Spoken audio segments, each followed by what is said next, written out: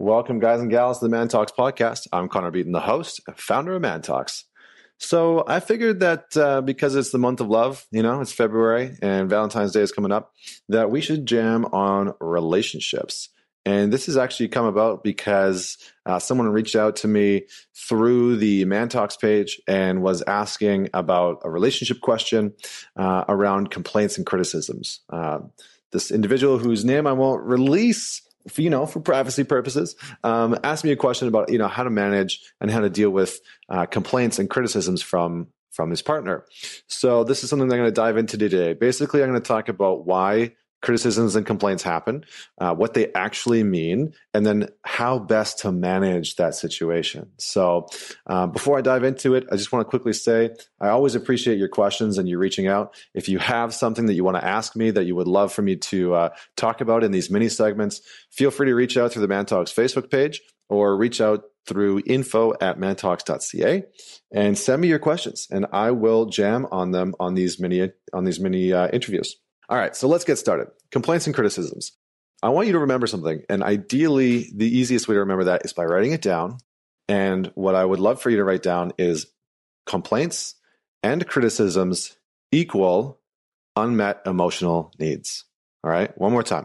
Complaints and criticisms equal unmet emotional needs.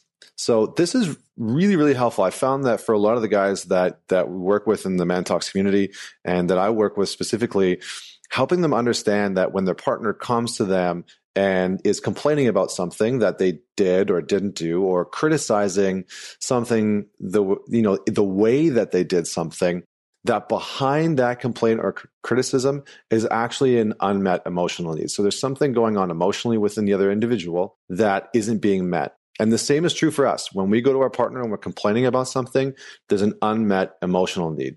Now, sometimes in those situations, we're upset or we're triggered because the other person is actually acting as a mirror for us. And we're complaining about the exact same thing that we should be doing. So an example of that, very common, dishes. If you don't have a dishwasher in your place, or even if you do, a lot of the times couples will argue about these like little things around the house, right? So your partner will come to you and be like, you never put the dishes in the dishwasher, right? Or like, you never wash the dishes. And maybe you both equally wash the dishes, but it's a reflection of the fact that like they feel like they haven't pulled their weight in the house. So, you need to start to tune in to whether or not your complaint and your criticism personally is actually about your partner, or if it's realistically about you realizing and recognizing that you're not showing up to the degree that you would like to show up. All right. So that's just first and foremost. So what do you do when your partner comes to you and is complaining or criticizing you about a specific thing, whether it's around the house or something that you didn't do? The first thing is really to pause and notice what your sort of like instinct is. So some people are either going to instinctually want to defend their position, and other people are instinctually going to want to attack. Right?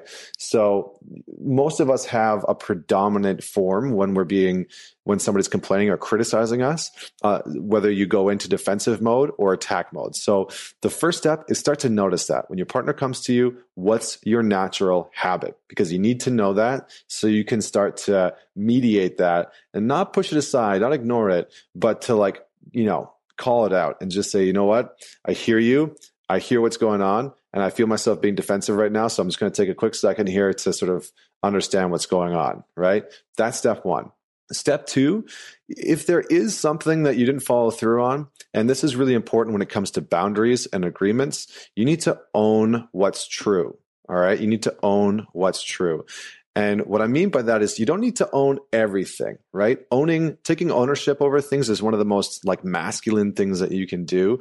Just standing in the face of somebody being like, you said that you were going to message me before bed last night and you didn't do that. And for some of us, our automatic instinct might be to go to a defensive place of like, well, I was tired and I just passed out, or blah, we make an excuse, or we go on the attack and we say, well, you said you're going to do this yesterday and you didn't do it. So that people don't want to hear that, right? That doesn't help. Going on the defense or going on the attack actually makes the situation a hell of a lot worse. We all know that. We've all seen it.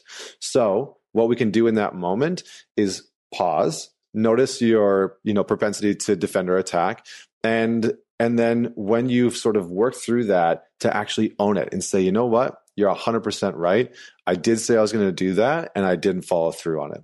So owning what's true is really important. If you're being accused for something that you didn't agree to, then that's a little bit of a different situation. So step 2, own what's true. Now, the reason why this is so important is because boundaries are essential for the masculine. All right. They're obviously really important for the feminine as well. But what I do want to say is that within the masculine feminine dynamic, men and the masculine is like a container.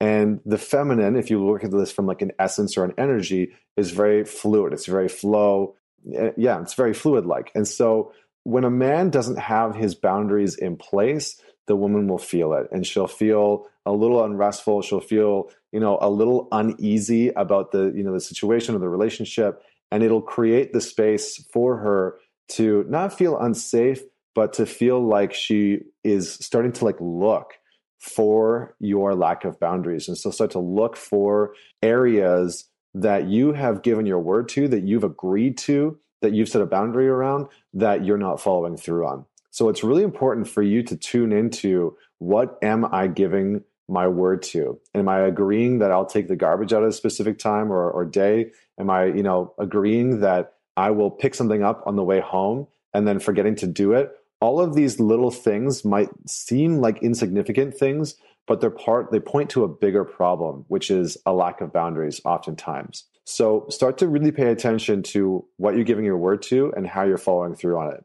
This is especially important for guys that are listening to this that are super, super busy. All right.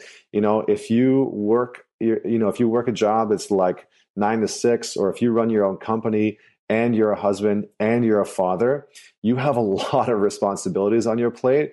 I know you do. I hear you. I feel you. And that's why it's even more important to understand and start to get present to what you're giving your word to.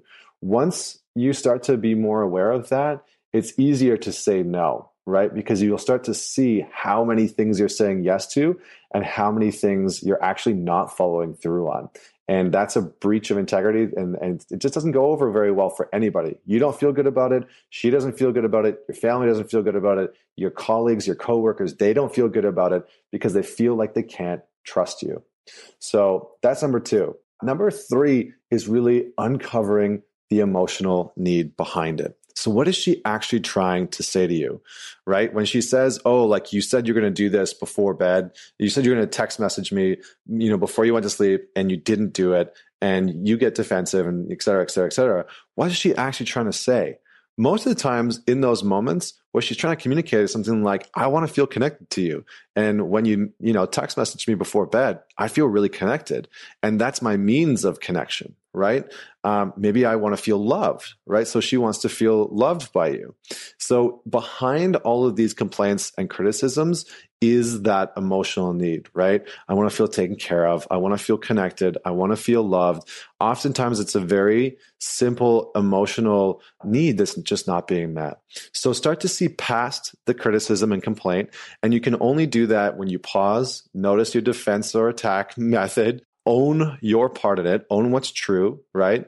And then start to see past that. And you can even ask questions like, how does it feel when I don't do that? Oh, well, it feels like, you're unsafe, or it feels like you just don't care, right? And you can start to uncover what she's actually trying to tell you, what she's actually trying to say. And when you can uncover the emotional need, and you've owned the part of the situation that you really didn't follow through on, you'll actually in that moment be meeting that emotional need, right? So when you say, yeah, you're 100% right. I said I was going to do this and I didn't do it.